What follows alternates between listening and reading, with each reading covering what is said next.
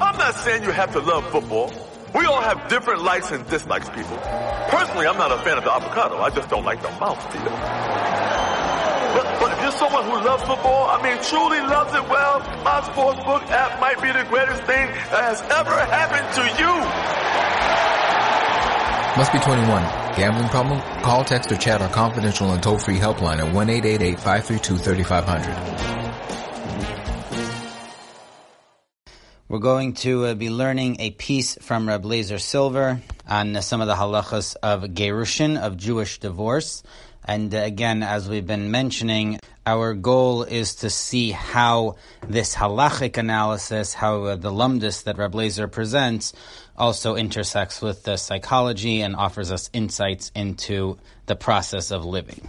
Reb Lazer's ideas here center on the halacha of krisus. The Gemara says that a get is required to be a full and total separation between the husband and the wife. There cannot be anything keeping them together. And throughout the Mishnah, the Gemara, and Gittin, you find a lot of different examples of things which would negate a get. So, for example, if the husband says to the wife that the condition for this get is that she can't go home and visit her parents' house. So that would be something that continues to connect them after the marriage is over, after the divorce, and therefore it would invalidate the get. There is no krisus. It has to be a full separation. If there's a condition remaining after the giving of the get, which makes it that she still has to follow a condition of his even after the divorce is done, so that would be a halachic problem in this gerushin. Now, the exact specifications of what would be krisus and what would not is left somewhat unclear throughout the discussions in the Mishnah and the Gemara. The commentary, the Tiferes Yaakov on Gittin, Daf Pei Gimel Amud Beis, so he offers a somewhat original classification, and he claims that the only problem of krisus, if you look at all the cases throughout the Mishnah and the Gemara's discussion, it's only situations that have to do with marriage. So it's only when the husband puts in a limitation which would have to do with the actual act of being married. So then there's a problem. But in cases which have nothing to do with being married whatsoever, so then according to the Tiferes Yaakov, we don't care if that's one of his conditions. The situation where he tells her that she can't go back to her parents' house, so that would be a problem, he claims, for a little bit of a different reason, which is that if she's dependent on him forever, for the rest of her life, so then we have a concern that she might violate this condition. She may go back and visit her parents at some point, and that would negate their divorce retroactively, and if she has remarried in the meantime, that would be a problem.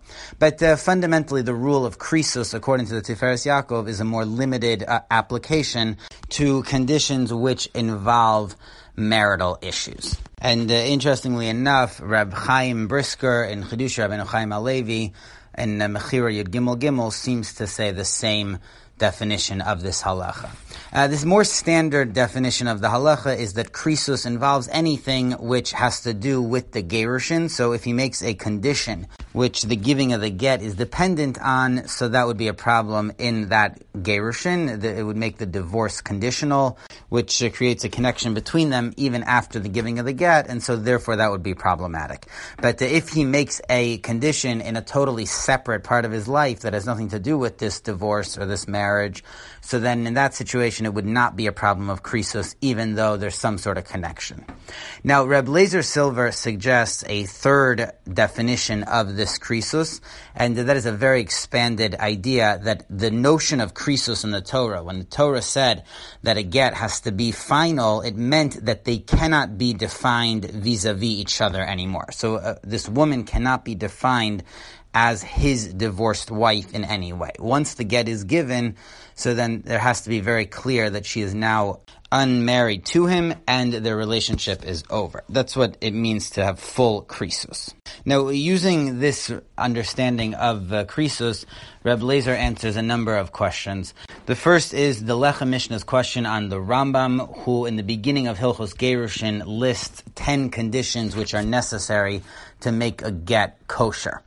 And the Lechem Mishnah points out that he omitted one condition, which is mishalcha ve'ena chozeres. The Gemara says that you cannot divorce a wife who is a child or has some mental limitations because she won't understand the divorce, and she will not understand that she's no longer married, and she will return, and that would be a violation of what we derive from the word in the Torah of Vishalcha mi beso, that he has to send her away, and she has to understand, she has to not come back after this. So the Lechem Mishnah wonders why the Rambam omitted this condition, that it has to be very clear to the woman that she is now divorced and not to return. So Reb Lezer suggests, based on this criteria of krisus, that the Rambam held that mishalcha ve'ena chozeres, this qualification, that the woman has to understand that a divorce took place, is included in krisus. Because if she continues to come back because she doesn't fully understand that this divorce happened, so then that would be a violation of krisus. They are not fully separated. And therefore, the Rambam did not feel that he has to list that one separately, mishalcha ve'ena chozeres, because it's included in the condition of krisus, which is the fourth of his conditions that he lists over there, v'sheyihya inyano davar hakores beino leveina, that it has to be clear in the get that they are now fully separated. So that's the first question that Reb Lezer answers with his expanded view of krisus. The reason why the Rambam did not repeat mishalcha ve'ena chozeres in his list of 10 conditions for a get is because it's included in krisus. And that's because krisus means any time there's still a connection between these two spouses after the get is given, it's not a good get. There's no full krisus.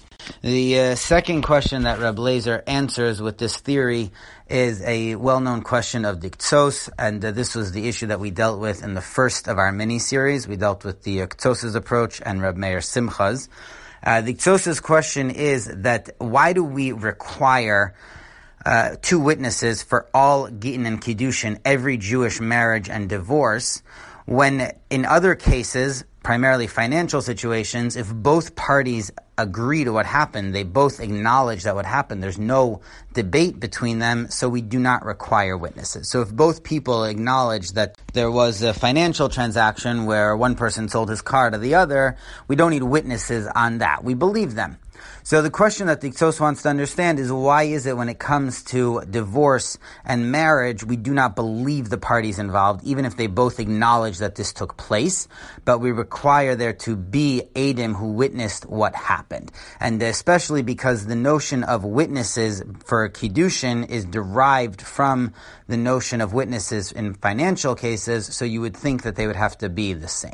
So we dealt with the Ktsos' approach in the first of our mini-series, and we dealt with Reb Meir Simcha's ideas on why you need Eidei Kiddushin. Reb Lezer does not address why we need Eidei Kiddushin, but he does have an approach to why we always require Eidei Gerushin, witnesses on the get. And Reb Lezer says that again, it's because of krisus. If there are no witnesses on this get, and it's only because both husband and wife admit that this get was given and she was divorced, she is still dependent on the husband in some way. Because if at some point he denies that he wrote the get and he gave it to her, then she's not going to have her gerushin. So her divorce continues to rely on the fact that the husband admitted that he had divorced her. But if he would take away that admission, so then she would be in trouble. So therefore, even when he's admitting that it happened, says Reb Lezer, it's still a problem because it's not krisus. She is in some way dependent on him, and that would be a problem if there is this relationship over here that she requires him to say that he gave her a get, and therefore we cannot accept that. So therefore, that's why we always require witnesses on the get. You cannot have a situation where the gerushin is done and they both acknowledge it, even though that works in financial cases. So if you don't have witnesses in a financial case and both parties agree that it happened, so we don't need to prove it, no one's denying that it happened, so that would be sufficient. But in a case of gerushin, even though we have no believability issues, we understand that this certainly did happen and we believe them, but the fact that there isn't this krisus, because she depends on him continuing to say that he gave the get, so therefore that would be problematic. And Reb Lezer describes this distinction between financial cases and gerushin really in a very powerful way. And I'm going to read a little bit. He says, Lo dami kinyan deishus l'shar kinyane mamon. The marriage relationship is different than a financial relationship. In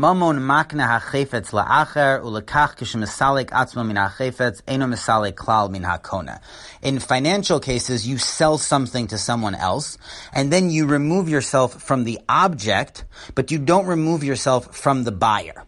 That person is still the buyer and you're the seller. So even after the transaction has been completed, you still remain the seller and the other person still remains the buyer.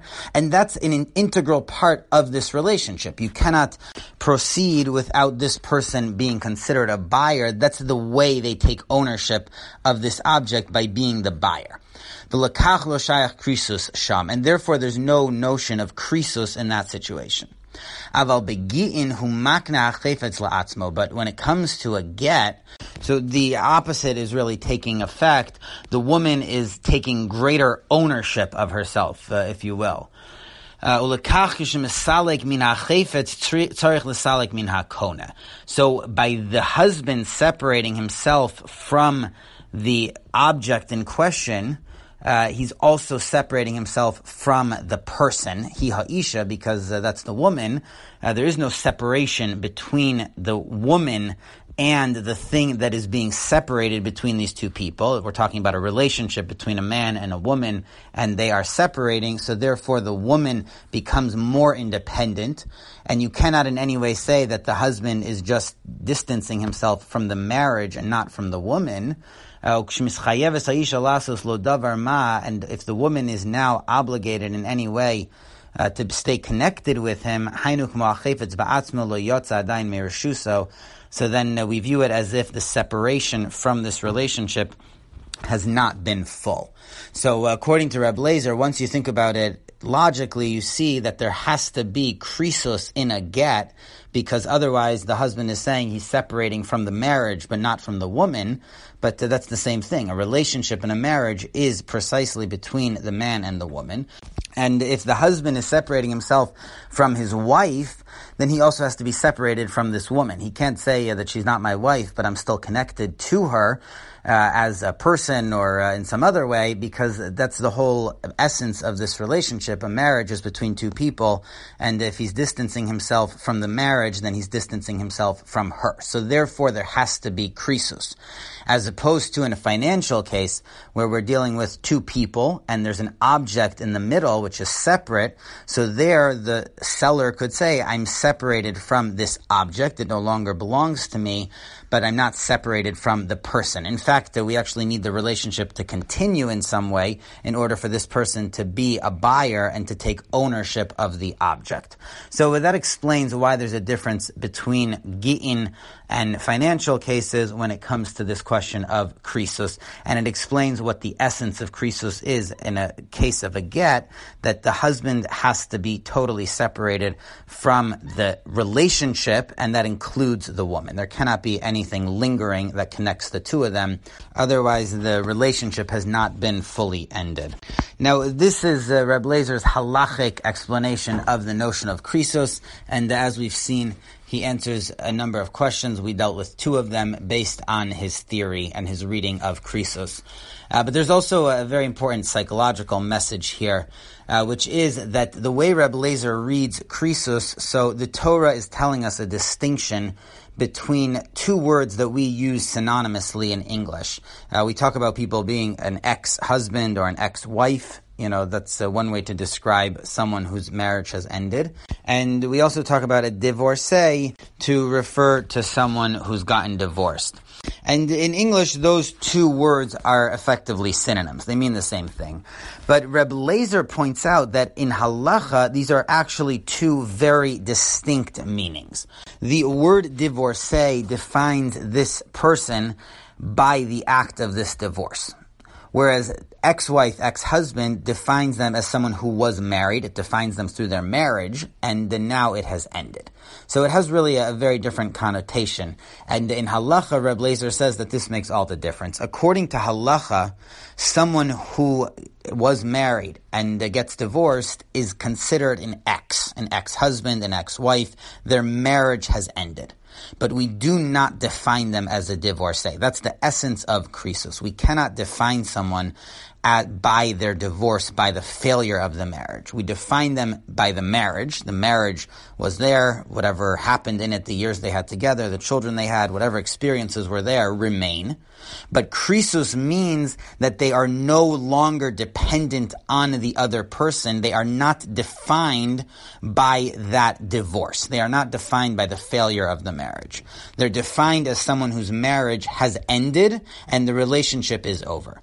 But if after the divorce they are still viewed as a divorcee, which for halacha means that there is something lingering which continues to bind them to this divorce, they didn't fully understand it, or it's a process that's going on, they need the other person's agreement. Whatever is binding them to this process of divorce would make it that it's ineffective, invalid. According to the halacha, a divorce has to be over and done with, and then the person goes on and they are not defined by that divorce. And, I think this can be a valuable lesson for those of us on the outside who are interacting with someone who may have gone through a divorce, to remember that according to the halacha, the essence of krisos is that this person is not defined by that divorce. They're defined by the fact that they were married, they're not married, that has certain halachic ramifications, but the divorce is something which happened and it's over, and we should not continue to dwell on that or think of that as a defining feature of them. And for those who unfortunately have gone through the experience of a divorce, I hesitate to share any advice, having not gone through that painful experience myself, thank God. But I suspect that not defining oneself by a failure or by a difficulty is something that can only be helpful, and that's what the halacha tries to emphasize in this point of krisos. This halacha is aimed at saying that divorce happens, it's difficult, it's unfortunate, but we cannot define people by their divorce. Krisos means that it's over, it's done, it cannot linger, and after that they're defined by their independence and by the ability to start over.